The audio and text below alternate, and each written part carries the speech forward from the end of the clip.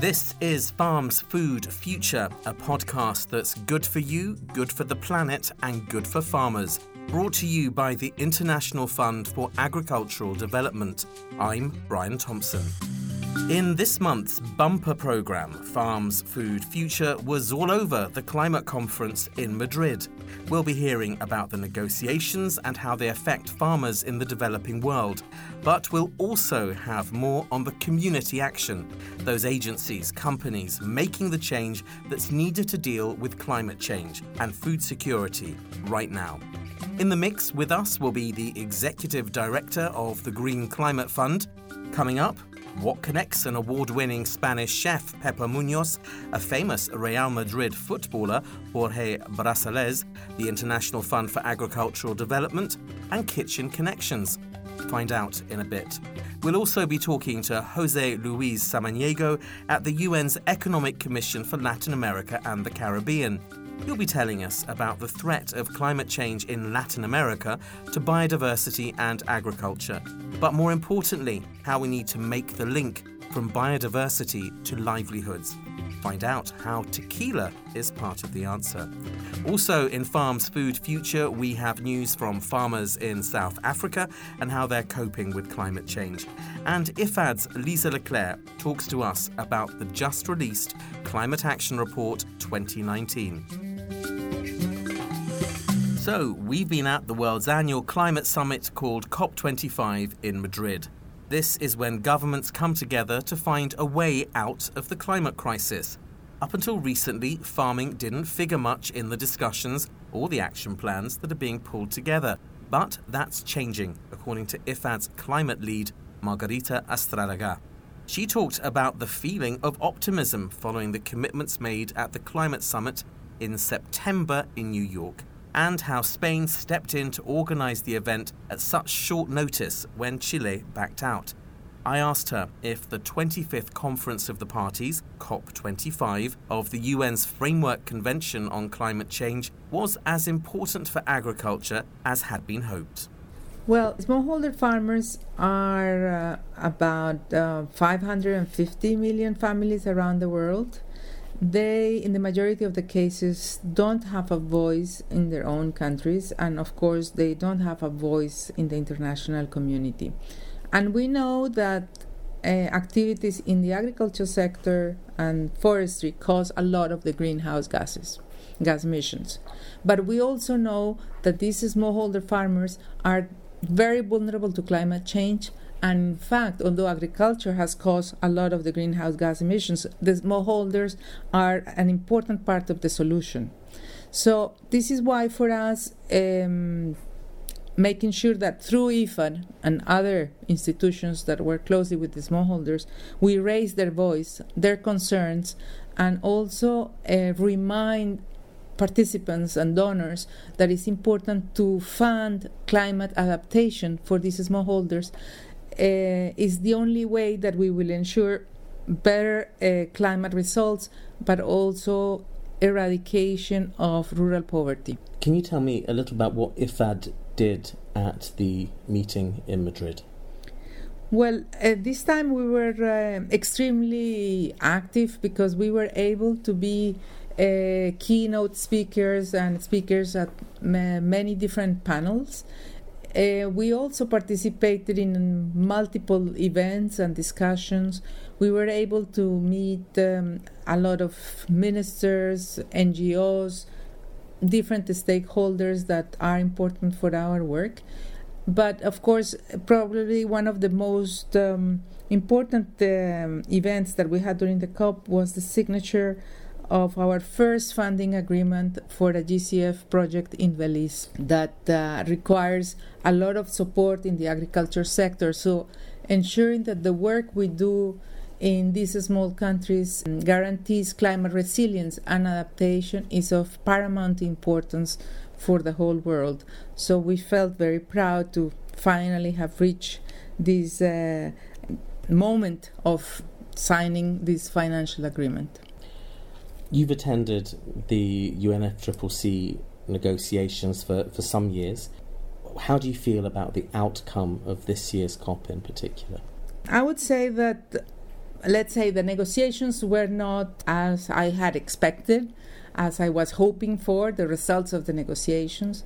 But what really inspired me and made me feel proud of being there was participating in parallel events or inside events where different institutions, NGOs, governments, local governments, private sector demonstrated their level of innovation and of action on the ground. It's really unbelievable to see what is really going on and how much investment is being at this point made on climate adaptation and mitigation. So even if the negotiations didn't go as far, because everybody now is waiting for Glasgow, what is important is the ability to share all this knowledge and good practices with the rest of the world. And I think we can only do that during the COP when we have thousands of people, 20,000 or 25,000 people from so many different countries and backgrounds and researchers, executors, local officials, government officials, donors, foundations. So it's a very good place to really share best practices, but also some of the concerns of things that are not working. So in that sense, I was very pleased to have been able to participate in all these events around the COP. Looking forward, what is going to be the focus of your work, of IFAD's work on climate and environment as we move ahead from here?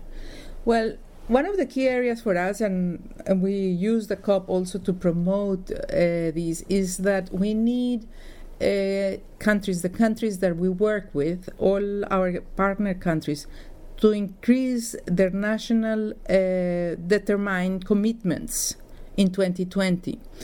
So our message for many of these governments was, if you need our support, we need you to increase your level of commitment on what is needed in agriculture, with concrete requests on adaptation and mitigation, with concrete geographical targets within the country.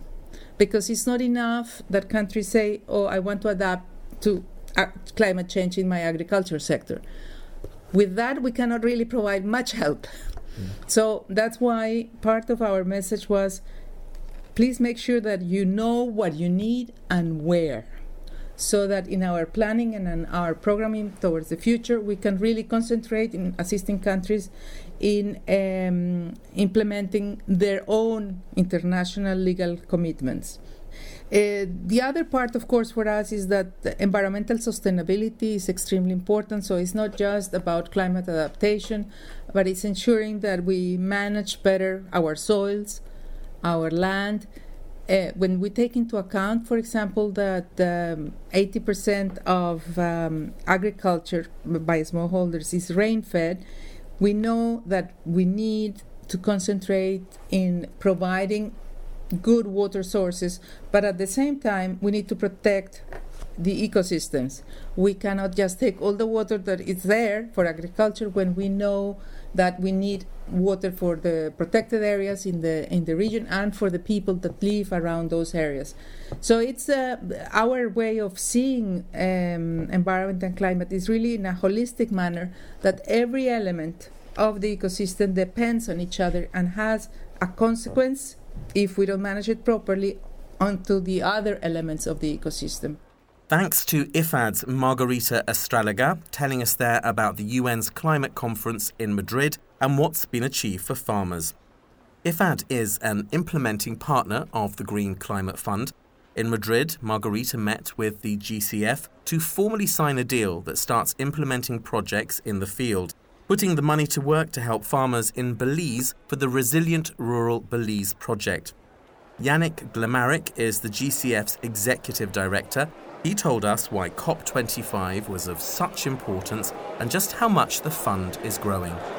The GCF is an operating entity of the financial mechanism of the COP. So for us, the COP is an extremely important body because it gives us guidance in terms of programmations, and it's also an opportunity for us to report to the parties on the achievement of the year.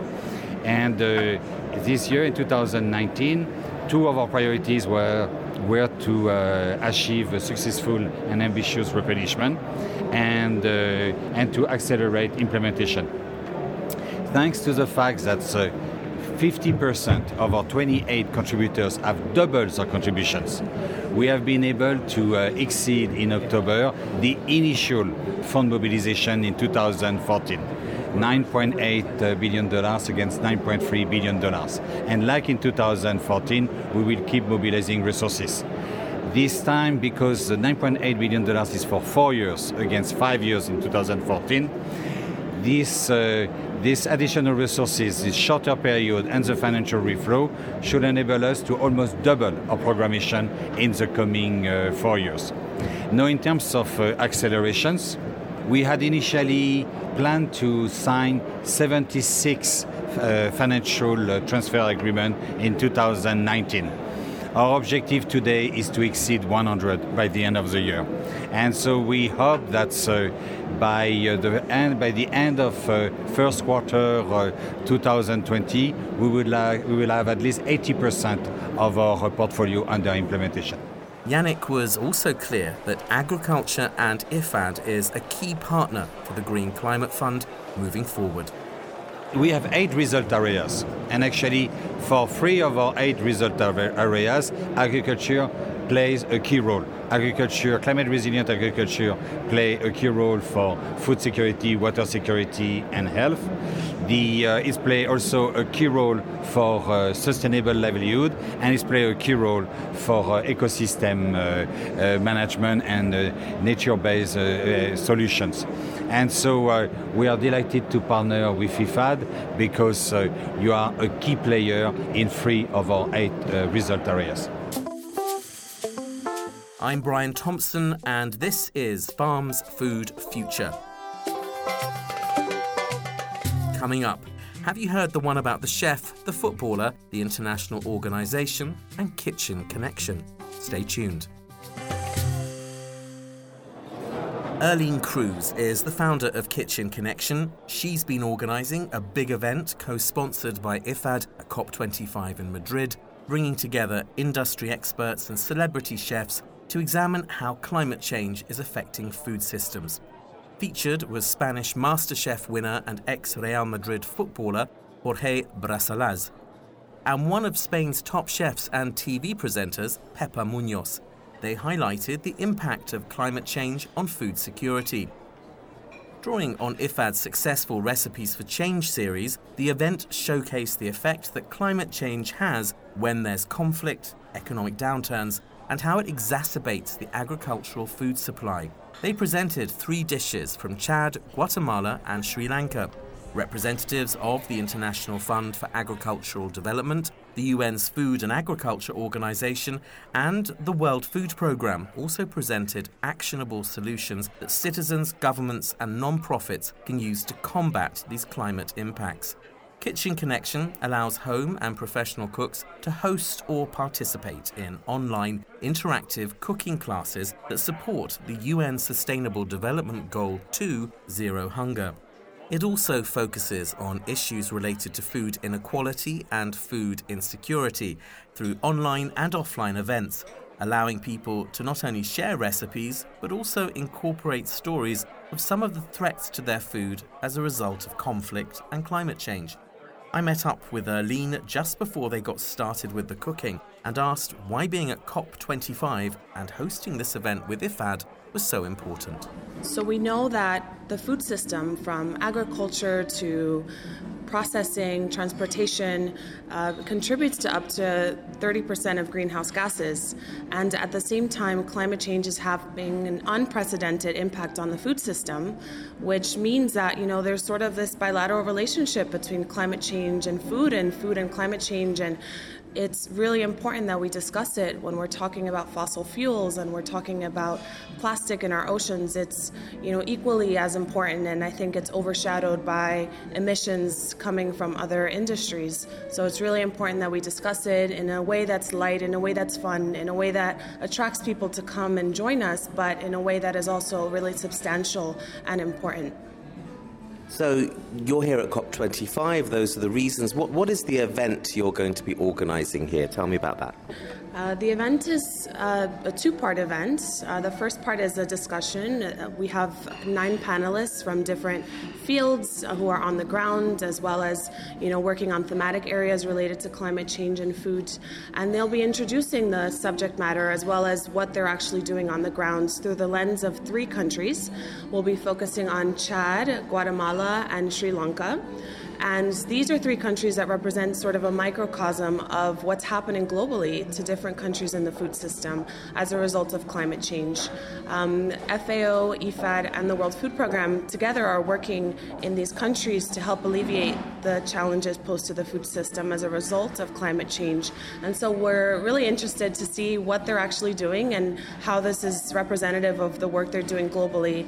And the second part of the event will be led by 2 chefs. We have Master Chef Jorge Brasales and Pepa Munoz, who are both local to Spain, but with a really big passion for sustainability that they incorporate into everything that they do, including the 2 restaurants that they both own.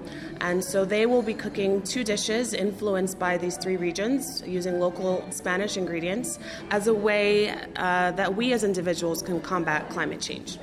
What do you hope that what do you hope to come out? What would be the ideal outcome from COP25 for you? What would you like to see?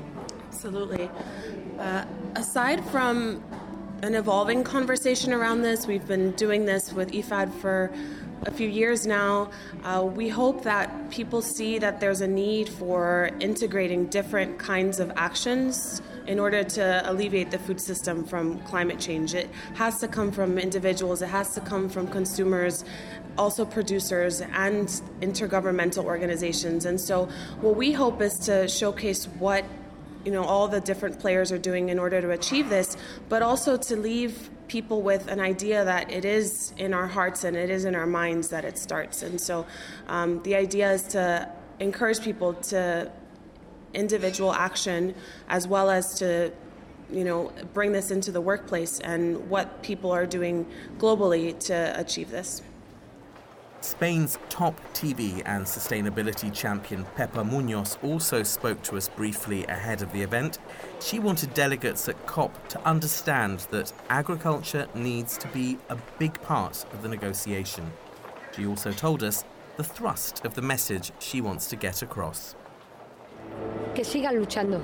La tierra sabia. Keep fighting. The land knows. The land talks. The land talks to me.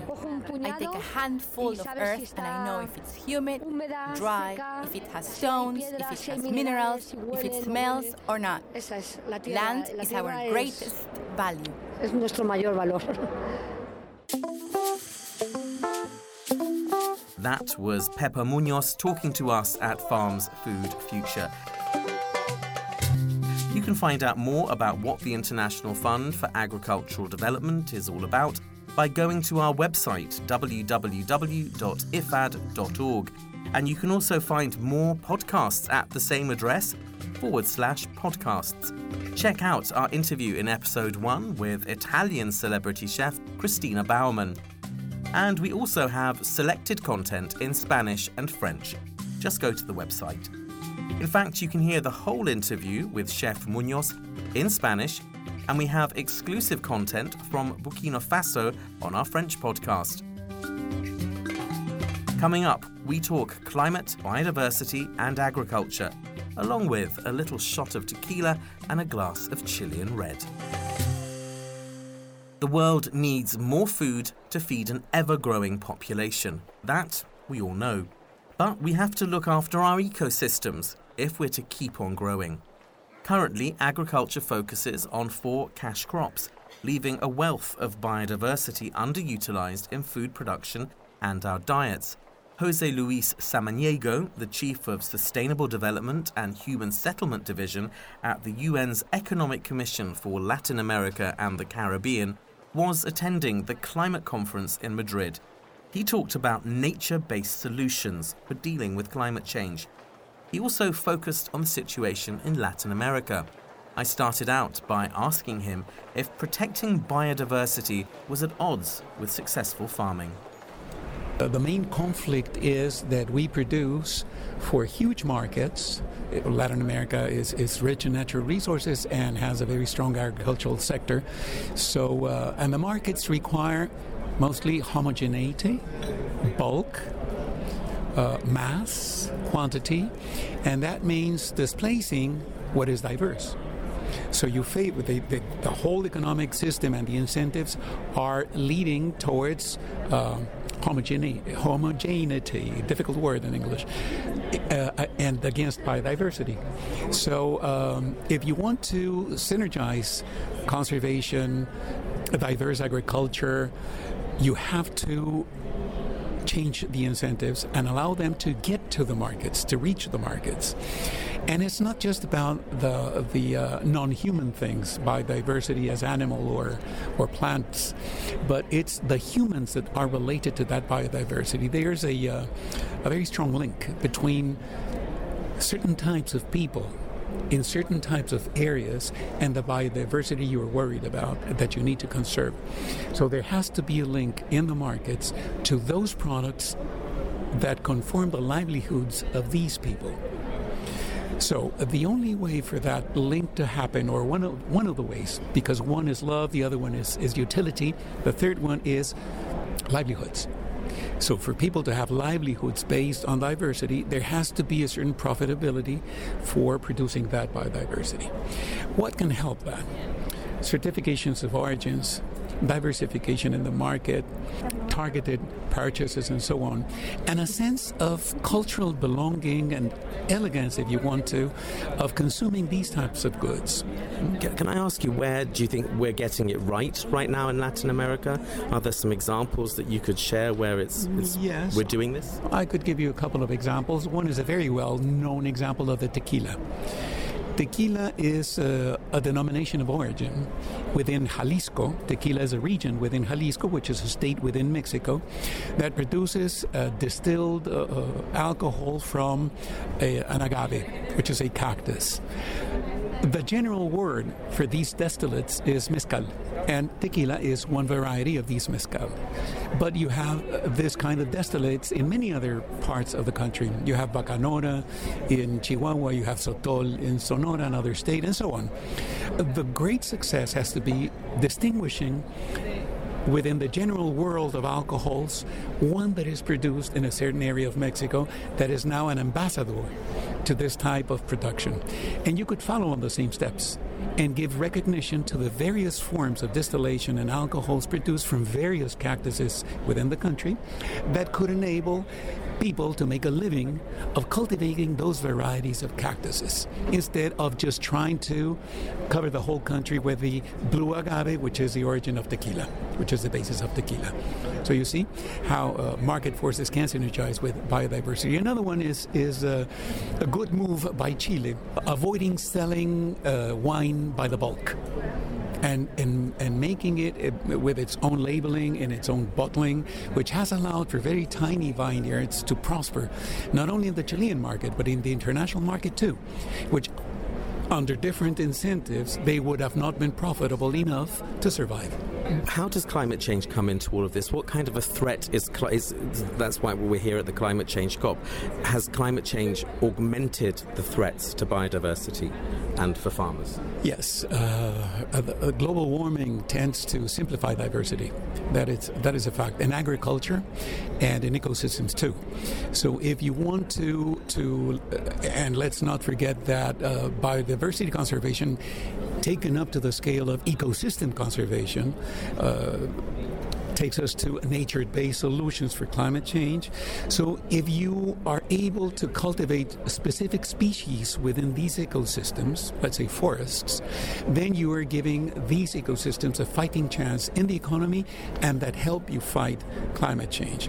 So let's say that you were able to bring deer there are many varieties of deer from tropical forests and temperate forests into the market, then there would be a human interest in making livelihoods by protecting these ecosystems, which in turn would help countries to fight climate change. So there you can see a clear synergy between ecosystems and climate change.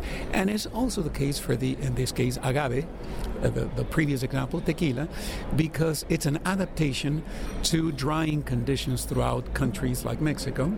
So cultivating these plants is adapted to a more dry climate, and it helps retain fertility in the soils. It's a viable culture under the new conditions of more temperature and water stress in a country which is very vulnerable.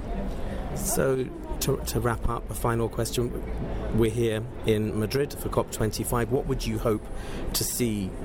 What could be done by the parties here to improve the situation for biodiversity, agriculture in relation to climate change? What action would be the next step?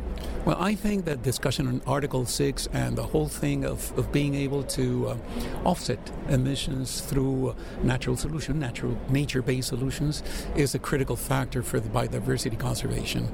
The other one is strong NDCs, strong nationally determined contributions to the Paris Agreement, means a greater level of ambition, which takes emissions reductions to their limit, let's say, and enables for nature-based solutions, which is carbon sequestration in natural systems, to come into the picture and help countries achieve the nationally determined contributions by a combination of reductions and absorptions in nature. Jose Luis Samaniego from the UN's Economic Commission for Latin America and the Caribbean, speaking to me in Madrid. You're listening to Farms Food Future, brought to you by the International Fund for Agricultural Development, and I'm Brian Thompson. You can hear more podcasts by going to www.ifad.org/podcasts. In episode 1, we have farmers from Malawi and Bhutan talking about how they're ringing in the changes for women and men. Also, we have content in French and Spanish. Merci beaucoup and a very large gracias. Coming up, we speak to South African farmer Brenda Tlabeni and find out how she's coping with the climate crisis. South Africa is facing up to drought, extreme weather and competition for scarce agricultural resources. Brenda Tlabeni is a member of the African Farmers Association of South Africa. She has a small arable farm close to Johannesburg and a small livestock farm further out in KwaZulu-Natal. There she rears goats, cattle and some game. She told me how climate change has hit her farm, losing her sunflower crop 2 seasons ago due to late rains. She also gave a clear message to the great and the good at the climate meeting in Madrid. But first, I asked her how climate change is affecting agriculture in South Africa. We sort of have to find ways where we're doing our business differently. We are trying hard to survive in terms of not everything is as it used to be like a decade ago, where we knew how to sort of predict the weather patterns and also more or less the yields that we get from our enterprises. We find ourselves having late rains, we have harsher or erratic weather patterns and conditions, and that leaves us with not much of a choice in terms of doing farming as it used to be. We force now to introduce more technology, to start finding ways to basically survive in general. So what are you doing on your farm to try to adapt to these impacts from climate change? What I have done, because I'm running 2 separate enterprises. One is more on the livestock side, where I have cattle, I have goats, I have game, and on one part is more like the crop farm. On the livestock farm, my cattle are grazing freely, so that allows them to naturally adapt to the conditions of the area, and I think that's more in harmony with nature.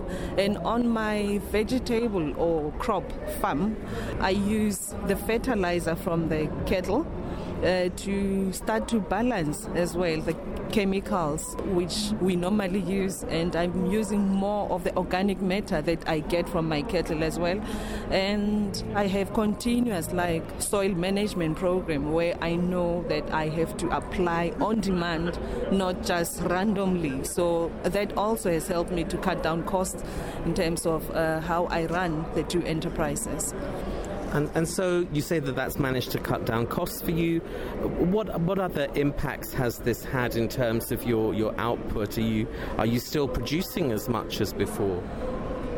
I won't say it's as much as before because we have scarcity in terms of water.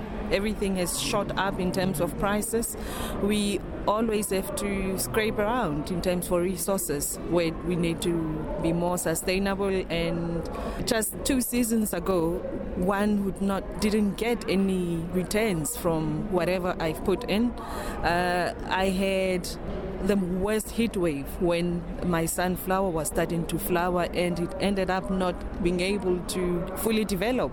So I completely lost out on one season. I mean, that's one of the areas where I really felt the impact of climate change. And while I was still grappling with that, we had harsher conditions where we had also some of them are man-made, we had fell fires and all those things. So it impacted me in terms of we had late rains, where at the time, around September, October, that's traditionally the time when we should get rains, but we got rains late in November, so it was extremely dry, and one had to put in more money to feed and keep the animals alive as well. So these are some of the small things which have big financial impact in terms of making sure that one remains profitable, becomes sustainable as well in our enterprise.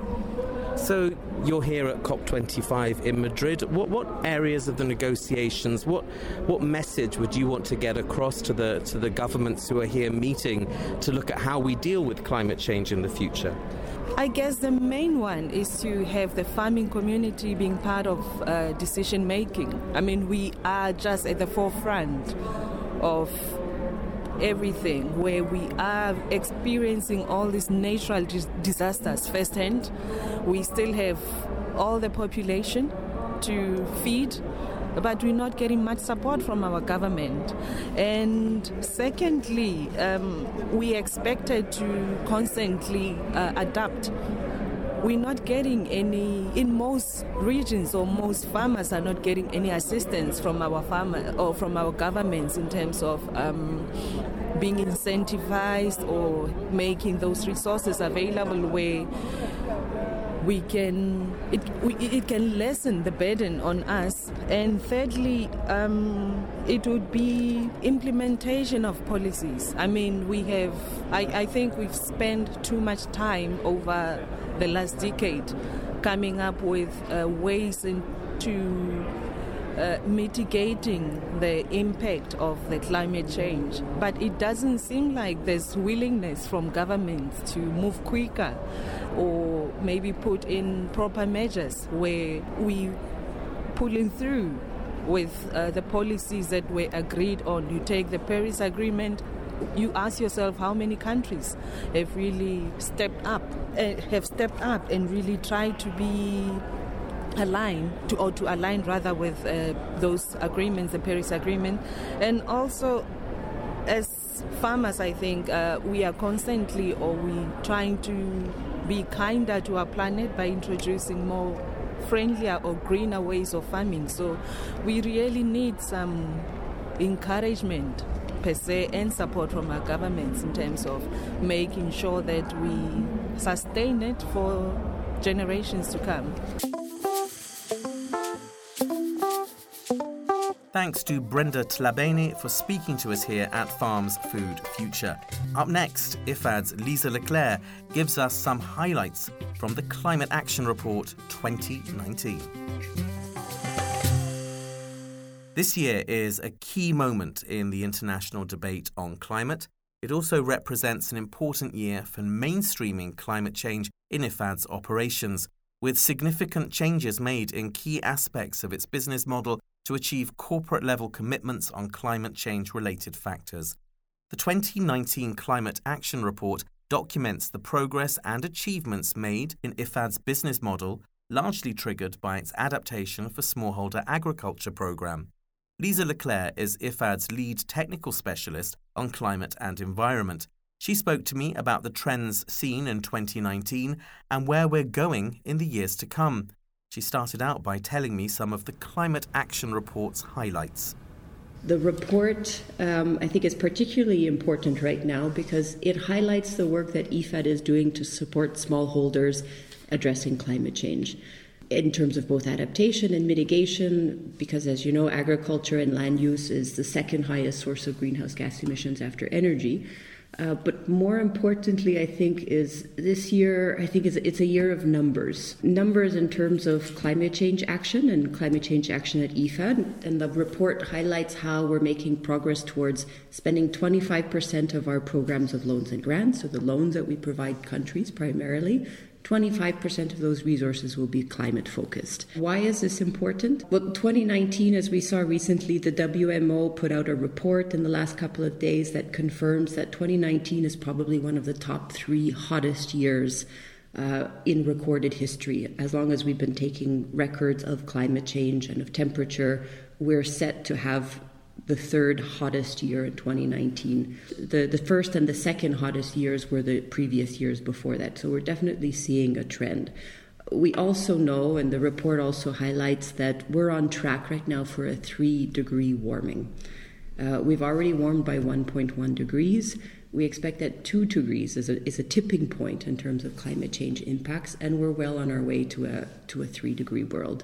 And this is frightening because we're already seeing, in the last 3 years, again, on top of being amongst the hottest years, is the first time in about 2 decades that we're seeing a reversal in terms of the number of people that are hungry.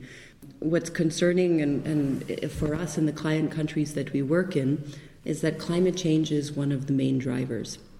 In about 26 of the 33 countries that are affected by growing food insecurity, climate change is a driver along with things like conflict. Conflict itself is related to climate change, things like droughts, floods, cyclones, people being internally displaced by extreme events. And in 12 of the 33 countries, climate change is listed as the main driver. So what would you say are the main areas where IFAD has moved on in its climate work over the past 12 months? Well, I think our journey started in 2012 with the ASAP program, the Adaptation Program for Smallholders, which is IFAD's trademark adaptation fund, which has supported 41 countries in adapting to climate change. As we've been implementing that program, I think we identified a number of activities that we know work really well, a number of adaptation activities that work well, that we want to replicate, and we also have a better idea of things that don't work as well, that may not be as effective. And in doing so, we understood, I think, as well, that we need a number of tools to help us ensure that we're doing the right things. So 2019 was a natural evolution of the work that we've started since 2012, where we're solidifying a lot of those tools so that we have a better idea of what to do, where to do it, and how to do it, and how much it costs. So how would you surmise how IFAD goes about doing climate change differently? Is it about the farmers? Is it about the development? Is it about the sustainability? Is it all these things wrapped up in an IFAD-shaped bundle? I think one of the main things is that we're the only UN specialized agency and IFI that focuses on smallholders and rural development. And this is so important because 40% of the world's population live in rural areas. In developing countries, most of these people are poor. And in some areas, such as sub-Saharan Africa, produce about 90% of the food that people produce.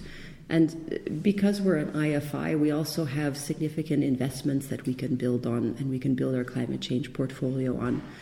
Given the scale of the problems with the food systems, and I think it's been interesting in the last year, I've noticed that plastics and microplastics has been top on the agenda in people's minds, climate change as well.